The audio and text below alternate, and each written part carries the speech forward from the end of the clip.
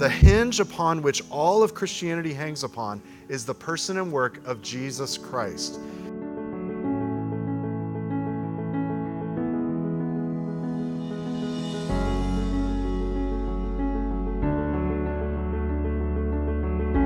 You're listening to a sermon series titled Apostles' Creed, preached at Shoreline Church. For more audio and theological content, please visit thisisshoreline.com.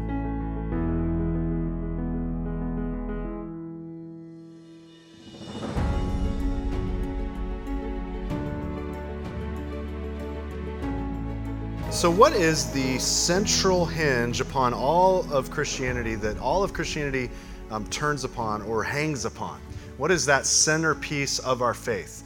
Well, if you look at 1 Corinthians chapter 15, verses 1 through 3, Paul gives it, or verses 1 through 4, Paul gives it to us. He says, "Now I would remind you, brothers, of the gospel I preached to you, which you received, in which you stand, and by which you're being saved, if you hold fast to the word I preached to you, unless you believed in vain." Verse 3 says, "For I delivered to you as of first importance what I also received, that Christ died for our sins in accordance with the Scriptures, that he was buried, that he was raised on the third day in accordance with the Scriptures." If I were to ask you this morning, what is the gospel? We ask everyone that we interview in our Shoreline Explored class as we move towards covenant community. We've asked every single person, what is the gospel? And according to Paul, right here in these verses, the gospel must be preached, but it has to be received. The gospel is the bedrock upon which the Christian stands and builds his or her life upon. According to Paul, the gospel is the sole means by which we are saved. And those who believe and live lives submitted to the gospel are not believing in vain. But not only that, Paul says that the gospel needs to be delivered from one person to another, even as it has been received from one person to another. Paul received it, and then Paul delivered it to the Corinthians. But what is it? What is the gospel? Well, Paul basically summarizes it right here in verses 3 and 4, and he says that the death, the burial, the resurrection of Jesus Christ is the gospel, and that is for the redemption of his people from sin. Last week, we began a new series examining one of the earliest summaries of what all Christians believe. And this is a summary we call the Apostles' Creed. Every statement in this creed is essential for holding to Orthodox Christianity. So I would say this: many Christians believe more than is written in the creed, but none can believe less than is written in it. So in other words, you may not be able to fully explain everything in the creed as a new Christian, but what you can't do is say, I don't believe in that anymore. I'm going to remove that. I'm going to take an eraser or a whiteout pen, and I'm going to make that mark and leave it out. And so last week we made the big point that creeds are not inspired texts. So we're not here this morning to study the Apostles' Creed in an expositional way like we do the Scriptures, because it's not inspired. But what we are going to do is we're going to take the creed line by line and say, well, what Scriptures does this speak of? And then we're going to study the Scriptures more fully, because the creed points to the Word of God, and only the Word of God, the Bible, is inspired by God. So last week we looked at the first sentence of the creed, and the first sentence says, I believe in God, the Father Almighty, the creator of heaven and earth. And we saw what was essential to know about Yahweh, our triune God, who was and who always will be, the creator who's Father, Son, and Holy Spirit. And we also looked at that second sentence that says, I believe in Jesus Christ, his only Son, our Lord, who was conceived by the Holy Spirit and born of the Virgin Mary. And we studied the person of Christ, born of a virgin, God incarnate, holy, miraculously conceived. And both services, two different people came up to me and said, you didn't mention the sinlessness of Christ in his birth. So I capitulate. I did not mention the sinlessness of Christ in his deity, born of a virgin. And that was very important to kind of mention. Big moment I left out there. Today we're going to continue our examination of the section of the creed that talks about the work of Jesus Christ. So we're going to be studying the Scriptures that speak about the gospel. And I don't want you to miss this today, church. The hinge upon which all of Christianity hangs upon is the person and work of Jesus Christ. In other words, his sinlessness, his suffering, his vicarious atonement through his death on the cross, as well as his burial, resurrection, ascension, and his consummate return. Listen to these words, these sobering words from John the Apostle. He said in 2 John 1:7, he said, "For many deceivers have gone out into the world." And what do we look for in the deceiver? He says, well, they are those who do not confess the coming of Jesus Christ in the flesh. Such a one is the deceiver and the Antichrist. Now, we mentioned this a few weeks back in our Kingdom Come series, that when I grew up, my parents were always trying to find out who is the Antichrist. Maybe it's this politician. Maybe it's this celebrity. It's got to be that guy. And so we were always constantly trying to identify the Antichrist. It's very interesting. Right here, John tells us that anyone who does not confess who Jesus truly is the Antichrist or an Antichrist. They have the spirit of being anti-Jesus. So I find it fascinating, in fact, devastating, that every false religion, those who are deceivers, have a skewed view of who Jesus is. And it's interesting that these deceptive views of Jesus are not only answered and corrected by the Bible, but they're also answered and corrected by the creeds. So that is why, one reason the Apostles' Creed is important and helpful, but also the Nicene and the Chalcedonian creeds. Those are helpful creeds to help us understand, well, who is Jesus? Because as heretics rose up and said, here's Jesus, the church said, that's not Jesus at all. Let's clarify who he is. So just think about this for a minute. All these different groups have one thing in common. I'm going to show you on the screen. And they all have a different view of Jesus than the Bible and the creeds affirm. So Jehovah's Witnesses, you'll see them at Kingdom Hall. They believe that Jesus is Michael the Archangel. If you talk to Mormons, they're the guys with the short sleeve white shirt and they're elders even though they're 18. And they ride their bikes to your door and they will come and talk to you and say, I'm a Christian like you are. And you go, but wait a minute, who's Jesus? And they'll say, well, he was created after Elohim had sex with Mary. So obviously a skewed view of Jesus. They are different than the Christian scientists who believe that Jesus was a man who had the Christ idea, whatever that means. If you have Wiccan friends, they're probably not quick to admit it, but Wiccans believe that Jesus was either a myth or a spiritual teacher of love. Those who are New Agers believe Jesus was a spiritual guru who somehow tapped into divine power. You'll hear that a lot. We need to tap into the Christ, right? The divine power. Those who are Muslim believe that Jesus is not God, but a sinless prophet of Allah. Jews, of course, believe he was either a false Messiah or a martyred rabbi.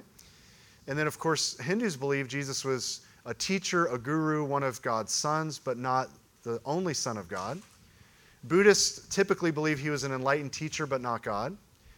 Now, this isn't around as much, but you used to see him at the airport wearing orange. Hare Krishnas, they believe that Jesus was an enlightened vegetarian mediator or meditator. Yeah, I can't read, meditator. And then, of course, Ricky Bobby, he believed in 8-pound, 6-ounce, cuddly and omnipotent baby Jesus wearing golden fleece diapers. So all of these different beliefs have an erroneous or skewed perspective of Jesus. In every religion, Jesus is reduced from God to something else. He's merely something else. But the scriptures tell us in Colossians 2:9, the scriptures tell us in him the whole fullness of deity dwells bodily.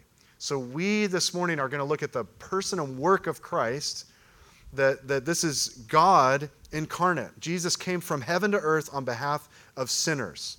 But what exactly did he do while on earth? Well, the creeds admittedly don't give us a lot of detail from the birth of Christ to the death of Christ. In fact, we start with the incarnation in the creed and then we end with the death. So large swaths of Jesus' earthly ministry are omitted even from the Apostles' Creed. Now, I've told you this, the creeds are summaries. They're not exhaustive. So we do skip over that. Matthew, Mark, Luke, and John give us a lot of details between the birth of Christ and the passion of Christ. But what we have in the creed is most essential. So let's pick up the creed starting with the line that says, he suffered under Pontius Pilate. Now, I'm reading that, and I'm reciting that, and I'm memorizing the creed. Maybe you guys are too. But I'm kind of going, that doesn't seem important. Of all the details about Jesus and his death on the cross on our behalf, he suffered under Pontius Pilate. Can't we take that part out and just get to the cross? Is that even important?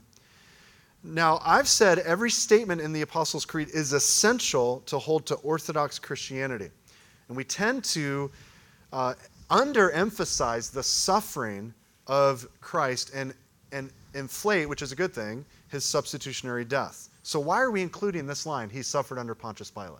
Well, if you're taking note, I'd love for you to jot down 3 reasons why this is important. There are 3 reasons why this is actually key. The first reason is this. Why do we need to know this? Well, this statement anchors Jesus' life to a historical date. So we learn here that Jesus suffered under Pontius Pilate. Who is Pontius Pilate? Well, he was the 5th governor of the Roman province of Judea, and he served under Emperor Tiberius from 26 to 36 AD. He had been appointed prefect of Judea kind of because of favoritism. He was beloved by the chief administrator for the Caesar, Tiberius, named Sejanus. And Sejanus pulled some strings for him to allow him to be in the position he was in. As we know, happens in politics even today. But in the year 31, Sejanus was removed, and that left Pilate very vulnerable as the leader, as the prefect, the Roman representative in Judea. And so eventually, he was ordered to come back to Rome and stand trial for leading as a leader with cruelty and oppression. And get this, one of the main charges that was brought up against Pilate was this, that he executed men without proper trial. Isn't that crazy? Now, according to some historians, Pilate ended up committing suicide after being ordered to do so from Emperor Caligula. So the fact that the creed in the early church affirms that Jesus suffered under a true historical figure means we can affirm that what we're studying today, what we're reading today, the gospel, is not myth and it's not legend and it's not conjured up stories that aren't anchored in history. Jesus was a historical man who suffered under the jurisdiction of a historical man named Pilate, who ruled between the historical years of 26 and 36 in the historical city of Jerusalem. So that should encourage us today that this gospel is true. Secondly, though, to hear that phrase, he suffered under Pontius Pilate, this also confirms the testimony of Jesus, and it provides us an example worthy of following. How so? Well, Jesus suffered standing in front of Pilate and didn't bow his knee to Rome. Jesus proclaimed victoriously that he is a king and that his kingdom is not of this world. And in the same way, too, we must confess that Jesus is Lord, that he is king, even if that means suffering and even if that is in front of the threat of death. We are not promised a life of ease as a Christian. Some people say, like, come to Christ, and as soon as you come to Jesus, all of your wildest dreams are going to come true. He's going to make your life better. Every Christian gets a free puppy and free health care. It's just going to be great. And we just have this idea that coming to faith in Christ means all my problems magically disappear. Well, here's what Paul told the Philippians. He told the Philippians in Philippians 1:29, it has been granted to you for the sake of Christ. You should not only believe in him, but also suffer for his sake. So it has been granted to us, church, that we should suffer for his sake. Jesus made what Paul calls the good confession before Pilate. He said to Timothy in 1 Timothy 6, he said, fight the good fight of the faith, take hold of the eternal life to which you are called, and about which you made, here it is, the good confession in the presence of many witnesses. I charge you in the presence of God who gives life to all things and of Christ Jesus, who in his testimony before Pontius Pilate made the good confession, to keep the commandment unstained and free from the reproach until the appearing of our Lord Jesus Christ. So Paul's point is, just as Jesus made a good confession before a measly Roman provincial governor by having royal silence and also speaking the good confession through his bloody death, so too, Paul says, you, Timothy, may have to make that good confession even if it means you're going to be a martyr. You're going to stand before the only prince, the King of Kings, the Lord of Lords, the one who represents the only wise God, dwelling in unapproachable light, who possesses eternal honor and dominion. Don't capitulate to those who have lesser honor and dominion. But make the good confession, even if politically it means that you could lose your life. Well, thirdly, the reason we see he suffered under Pontius Pilate, why this is important is, thirdly, this reveals the suffering that Jesus endured for us. We could have skipped that part and just got to the death, but Jesus suffered. And I don't want to minimize that. I know some Catholics can overemphasize that. We don't want to overemphasize that and inflate that, but the scriptures foretold this. So I told you in the series we're going to bounce around a lot to different verses. Would you turn from 1 Corinthians to the book of Isaiah? Or if you have a phone, swipe to Isaiah 52. We're reading from the English Standard Version. You're always welcome to have phones here. Use the ESV or the Logos app, the Bible app. Just make sure it's on silent. Isaiah 52, verse 13 and 14. Notice this. Written hundreds and hundreds of years before Jesus was on the scene. Isaiah 52, 13 says, "Behold, my servant shall act wisely. He shall be high and lifted up and shall be exalted. As many were astonished at you," verse 14, "his appearance was so marred beyond human semblance, and his form beyond that of the children of mankind. So shall he sprinkle many nations." And then it goes down to chapter 53, which should be a verse highlighted in your Bibles and one that you reflect on often.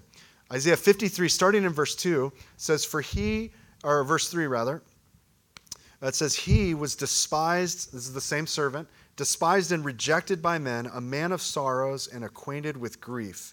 And as one from whom men hide their faces, he was despised, and we esteemed him not."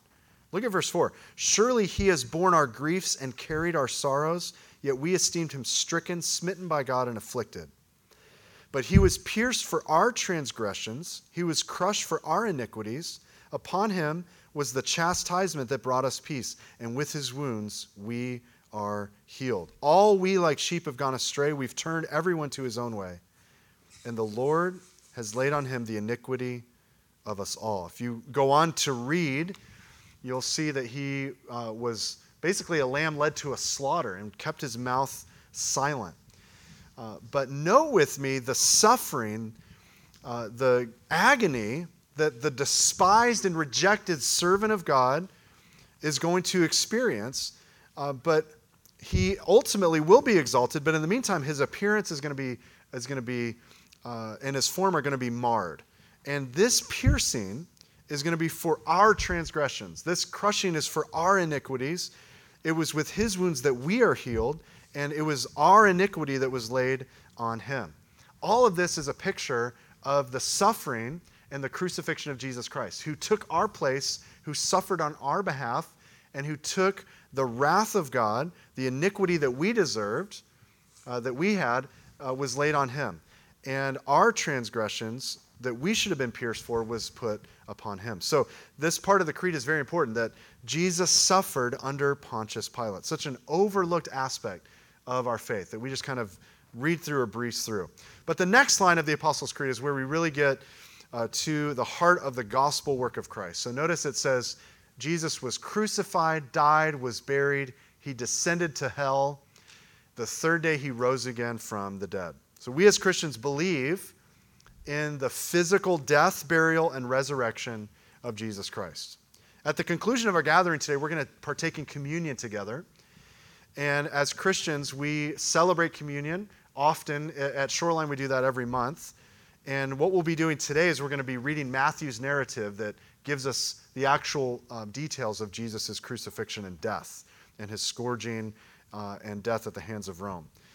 But notice in this part of the creed, this is the gospel, that Christ died, he was buried, and he was raised for our sins. So we don't believe that Jesus passed out on the cross. He just passed out and didn't die. This is a theory that Muslims ascribe, known as the swoon theory.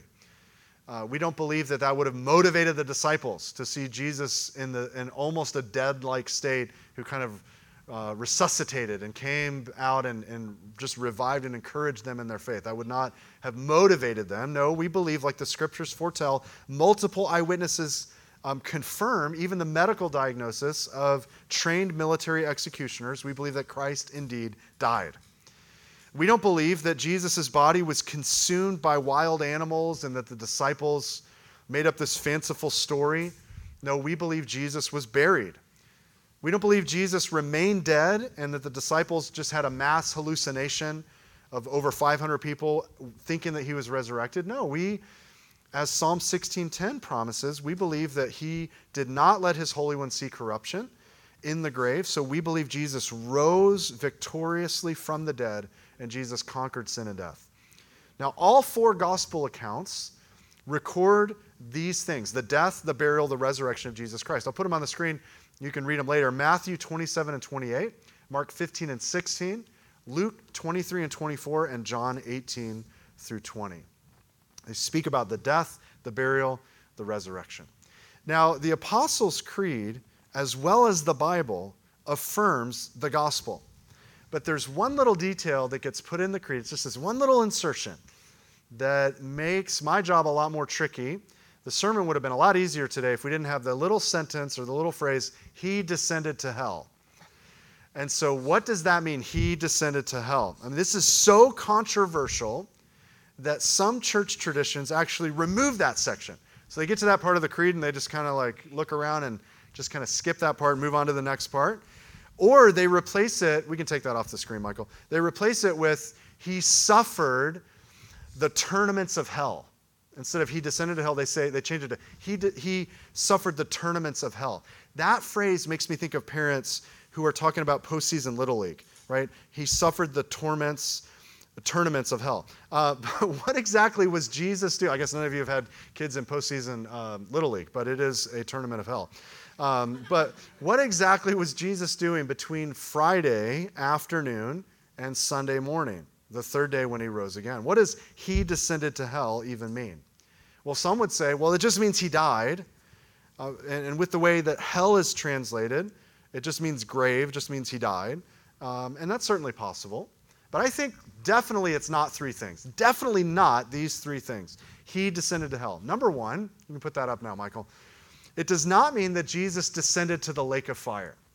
So when you and I use the word hell, and we think of final judgment, that word hell that we usually use is what we refer to the lake of fire. But the word hell can be translated Sheol or Hades, and this is different than the lake of fire that we read about in Revelation 20, which Jesus referred to in Matthew 25:41 as the eternal fire prepared for the devil and his fallen angels.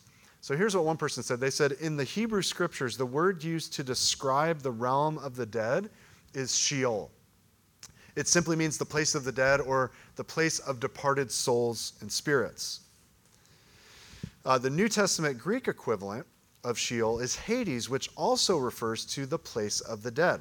Other scriptures in the New Testament indicate that Sheol, Hades, is a temporary place where souls are kept as they await the final resurrection and judgment. And they go on to say Revelation 20:11 through 15 gives a clear distinction between Hades and the lake of fire. The lake of fire is the permanent and final place of judgment for the lost. Hades, then, is a temporary place. Many people refer to both Hades and the lake of fire as hell, and this causes confusion.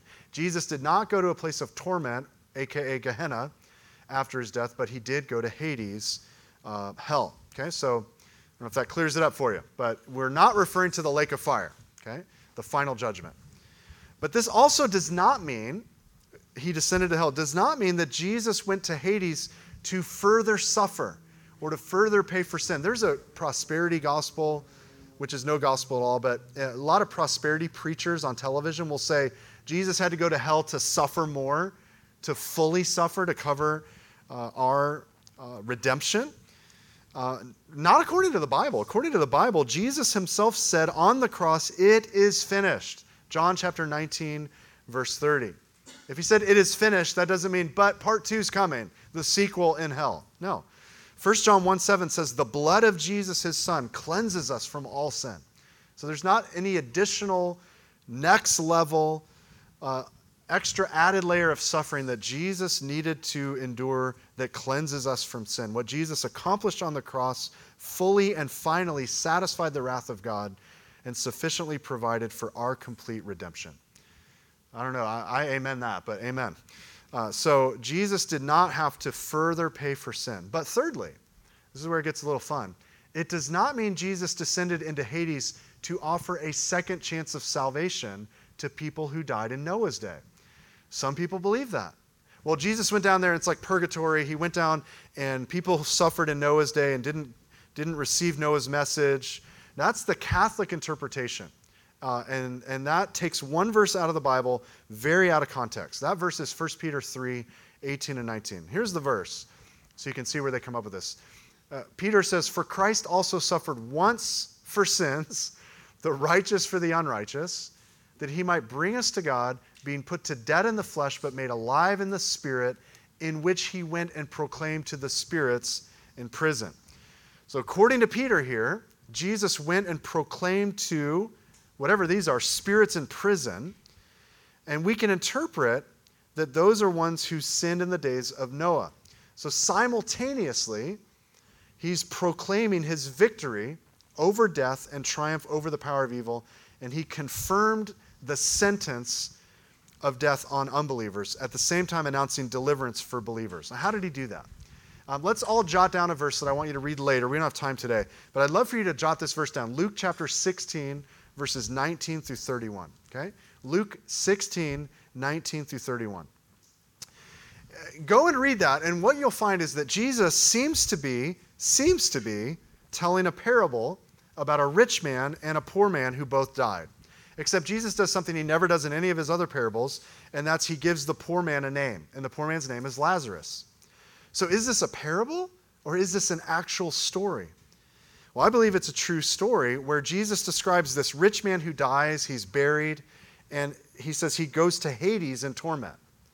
But the poor man, Lazarus, also dies, probably around the same time, but he doesn't go to torment, he goes to what's called Abraham's side, or if we're really old school, Abraham's bosom. There's a word we don't use often. Abraham's bosom, Abraham's side. And so the poor man is there being comforted, and the rich man is being tormented. And so the rich man asks Abraham, calls out to Abraham, "Hey, Abraham, will you provide me mercy and just give me just a tip of water from your finger?" And Abraham says, "This is impossible. There's a great chasm fixed between the two places here. And no one can move freely from one side to the other." I don't know why you'd want to go to the side of torment, but I can if I wanted to. And so the rich man says, "Well, would you please send Lazarus, the poor man, back to preach to my family? I have 5 brothers. I don't want them to die and suffer anguish like I am suffering." But Abraham says, "Listen, if they won't listen to Moses and the prophets, they're not going to be convinced even if someone rises from the dead." And then it's very fascinating that we have a man named Lazarus who rises from the dead. Anyway, I believe that Hades was the place of the dead. So summarize all this. It's a place of torment for the unrighteous, which also contained an honored place of comfort for the righteous dead before the resurrection of Jesus Christ. And we know this side being known as Abraham's side or Abraham's bosom. So when Jesus died, he descended there. He proclaimed his victory over death. He confirmed the sentence on the guilty sinful on the torment side. But he led captivity captive. So as Hebrews 11, 39 and 40 tell us, they say God provided something better for us, that apart from us, they should not be made perfect. So it's not apart from us, but with us. They don't get like extra gospel. Jesus preached to those spirits, and they were able to kind of clear that out at the resurrection. So the righteous dead before the resurrection would be made perfect with us, not separate from us. Remember what Jesus told the thief on the cross who repented? Remember what he said to him in Luke 23, 42 and 43? Jesus, the man said, "Jesus, remember me when you come into your kingdom." And Jesus said to him, "Truly I say to you, today you will be with me in paradise." He wasn't blowing smoke. Like, what I meant by today is like in the millennial reign. What I mean is later on, after soul sleep. No, that's false. He meant today. I'm going to be with you at Abraham's side. And so a place of torment where those who are unrighteous go to be tormented would not be paradise. Okay, that's like saying, "Hey guys, we're going to take a nice family vacation to Brandon." Okay, no, you can't paradise in a place of torment. Have you ever been to Brandon?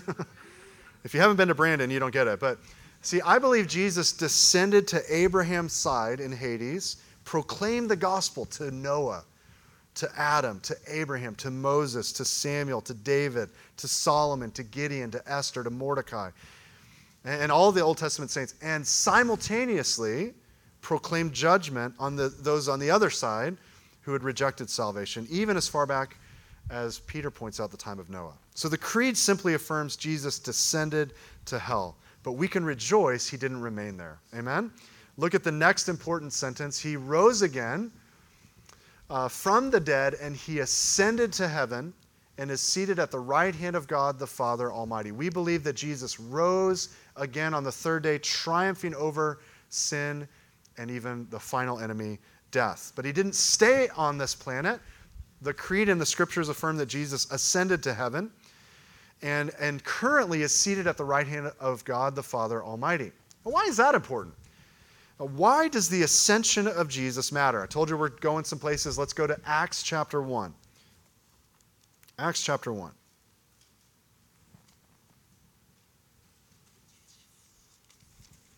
Starting in verse 6. You should have a heading that says the ascension. Now, the ascension is kind of an overlooked part of the gospel. We kind of aren't sure what to do with it. Because it kind of feels like someone's being beamed up, that Jesus is just kind of floating up. So we're kind of maybe embarrassed or not sure how to explain that and why that's important. But I want you to see this from the scriptures. Notice verse 6, when they had come together, they, the disciples, asked him, Lord, will you at this time restore the kingdom to Israel? And he said to them, it's not for you to know times or seasons that the Father has fixed by his own authority, but you will receive power when the Holy Spirit has come upon you, and you will be my witnesses in Jerusalem and in all Judea and Samaria and to the end of the earth, which in his day would have been Lakewood Ranch. And here we are. We have seen witnesses to the ends of the earth. And when he said these things, verse 9, as they were looking on, notice here, he was lifted up, and a cloud took him out of their sight. While they were gazing into heaven, as he went, it's kind of like, what do you do now? You're kind of looking at each other, well, now what? And now, I love this part. It says that in verse 11, two men stood by them in white robes, verse 11, and said, Men of Galilee, why do you stand looking into heaven? This Jesus who was taken up from you into heaven will come in the same way as you saw him go into heaven. This is the ascension, and this is a very important and overlooked doctrine within Christianity, and it's really important for a number of reasons. But don't overlook the fact that the creed says he ascended to heaven and is seated at the right hand of God the Father Almighty. On Pentecost, when Peter addresses a large crowd in Jerusalem, there's about 3,000 added to the church in one sermon. They repent of their sin, they trust Christ. Peter says this. Why did Jesus get to ascend? He says this in Acts 2:33. Notice on the screen, he says, being therefore exalted at the right hand of God and having received from the Father the promise of the Holy Spirit, he's poured out this that you yourselves are seeing and hearing. Notice here, for David did not ascend into the heavens, but he himself says, the Lord said to my Lord, sit at my right hand until I make your enemies your footstool. Let all the house of Israel therefore know for certain that God has made him both Lord and Christ, this Jesus whom you have crucified. Now, this is an important verse that he's referencing. In fact, you're not convinced, but this is probably the pivotal Old Testament verse that's quoted in the New Testament more than any other verse in the Old. And it's Psalm 110. Really important, critical verse that speaks about, this is David essentially speaking about the fact that his Lord would sit at the right hand of the Father. And so it's key because David is saying hey, this isn't going to be me. This is my Lord being addressed by Yahweh. And my Lord is going to sit at Yahweh's right hand until all the enemies are made your footstool. And so this is incredibly important, the ascension, the idea of Jesus ascending to the right hand of the Father. Why didn't Jesus just rise again and he's alive, just stay with us? Well, it's important for 4 reasons. I'd love for you to jot these down. I'm not going to put them on the screen. We'll just walk through them really quickly. So the ascension validates Christ's sinless, substitutionary atonement on the cross. I'm going to share on a blog this week more about what penal substitutionary atonement is, so you can understand what is the cross, what is that about, and some differing views on that. We'll talk about that in a blog post this week. So the ascension validates Jesus' work on the cross. If Jesus' sacrifice wasn't complete, it wasn't valid, then he would not have ascended. But not only that, number two, it enthrones him as Lord of all. So when Jesus ascends, when he does that, David is saying, I didn't ascend. My Lord did. And so Jesus is Lord of all, not David, but he sits at the right hand of the Father and makes intercession for his people even today. Not only that, but the ascension, thirdly, provides us, God's people, with the advantage of the Holy Spirit. Jesus said in John 16:7, it is to your advantage that I go away. Why? If I don't go away, the helper will not come to you. So because Jesus ascended, we have the Holy Spirit as our helper. But number four, the ascension is important because it sets a precedent for Christ's return. Jesus' glorious conquest and return will be the same way, like the angel says, that he departed, in the clouds. So those four things again. The ascension validates Christ's work on the cross. It enthrones him as Lord of all. It provides us with the Holy Spirit, and it sets a precedent for his return. Now, it's really important that you know he's at the right hand of the Father. Now, here's some verses for you to jot down. We won't read all these, but Acts chapter 7, 55, 56, Romans 8, 34, and Ephesians 1:20 tell us that Jesus is at the right hand of the Father. Now, let's look at that last little phrase in the creed. And it says, from whence, or from there, he will come to judge the living and the dead, or some ways that the creed call it the quick and the dead. Now, we covered a lot of that in our Kingdom Come series, so if you want to get some more understanding of the second coming, I encourage you to go back and listen to that series through 1 Thessalonians. All Christians believe in the second coming, the second advent of Jesus Christ. And in his return, he's not coming as suffering servant, he's coming as not substitute, but as judge. He'll come on the day of the Lord with vengeance to bring final judgment. And so Peter told a Gentile audience with Cornelius, we'll just give you the verse, Acts chapter 10, 42 and 43, that Jesus is the judge of the living and the dead. He's the judge of the living and the dead. Here's what Albert Mohler says about that. He says in his book, The Apostles' Creed, the king is coming to claim his church. And he's coming to bring blessing and final consolation to his chosen people. He's coming to rescue his own from this evil age, and he's coming to execute judgment upon every single human being. Now, somehow, people take what we've just looked at, the gospel, the work of Christ on our behalf, and it literally stays in the realm of facts and figures. So it just lives up here in the mind. It lives in the brain. Oh, I know on the third day Jesus, I know that. I have that information. But it never becomes transformation. So we have to be informed of the gospel because it's news, it's information. But it's equally important that we're formed by or transformed by the gospel. And so here's a question for you as we consider the beginning of a new year. Does the gospel of Jesus Christ, the work of Christ on your behalf, does that have any application in our lives? That is the dumbest question that I have asked this year. That is by far, and it's only the third day, but that is the dumbest question I have asked. A better question is this: is there any area in my life where the gospel of Jesus Christ doesn't apply? And the answer is a resounding no. There's no area in my life where the gospel doesn't apply. Our lives as Christians are to be gospel-centered.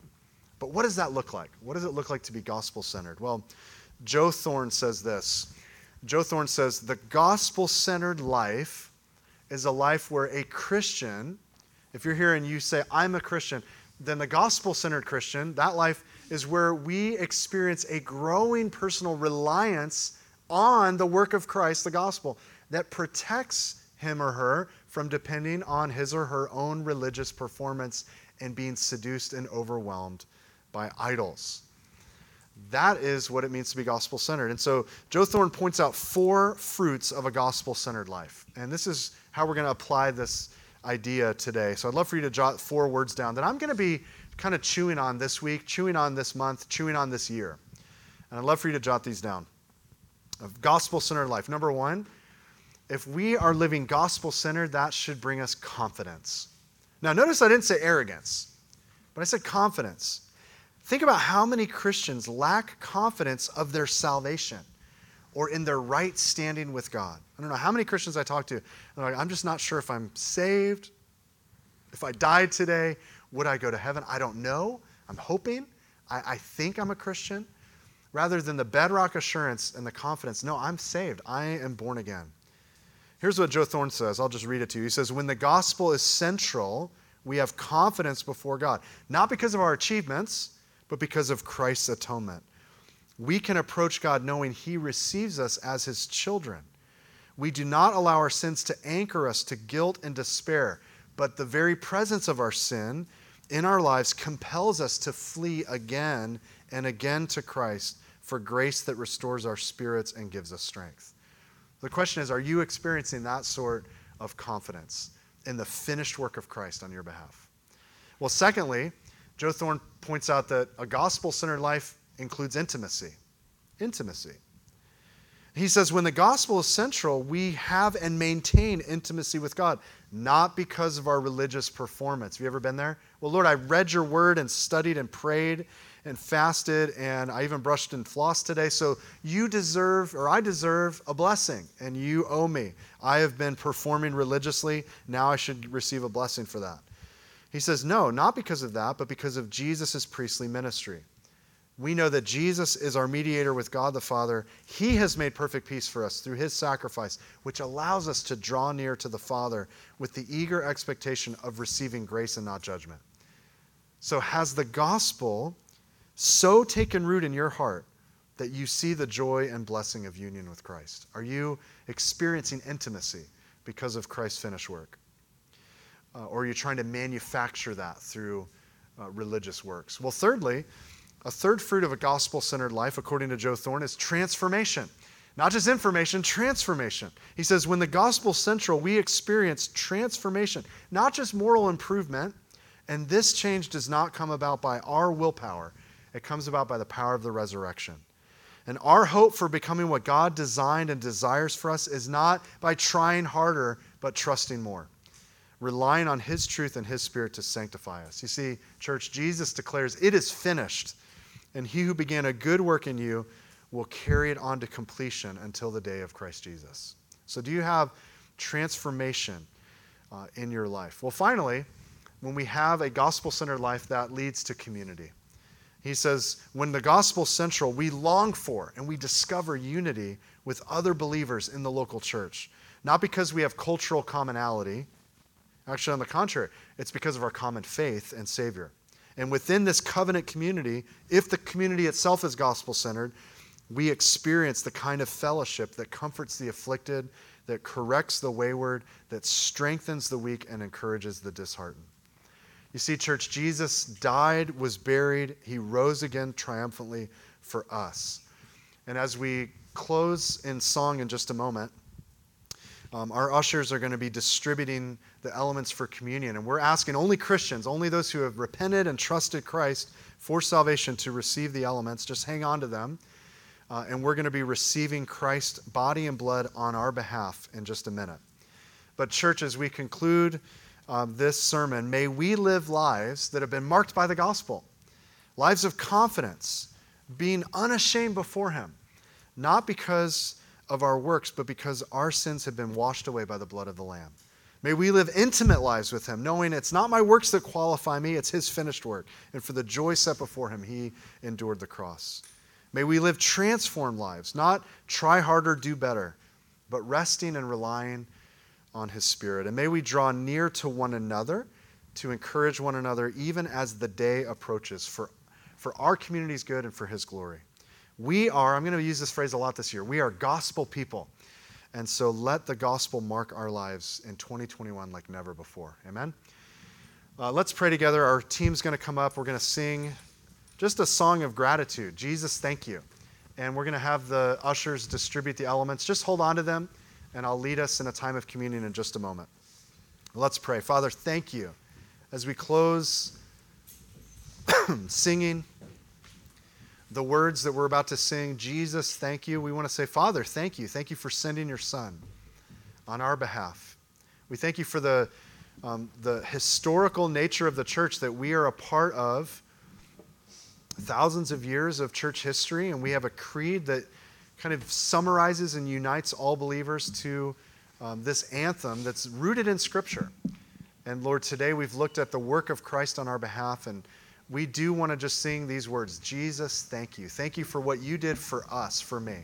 So Lord, as we hold on to these elements, as we reflect upon the work of Christ, Lord, help us not to do this in an unworthy manner, but to remember Jesus, to consider Jesus, and to offer gratitude and hearts that are yielded to him like never before. So we love you, we commit this time to you, and we worship you now with joy. In Christ's name, amen. Let's sing and hold on to the elements as they're distributed.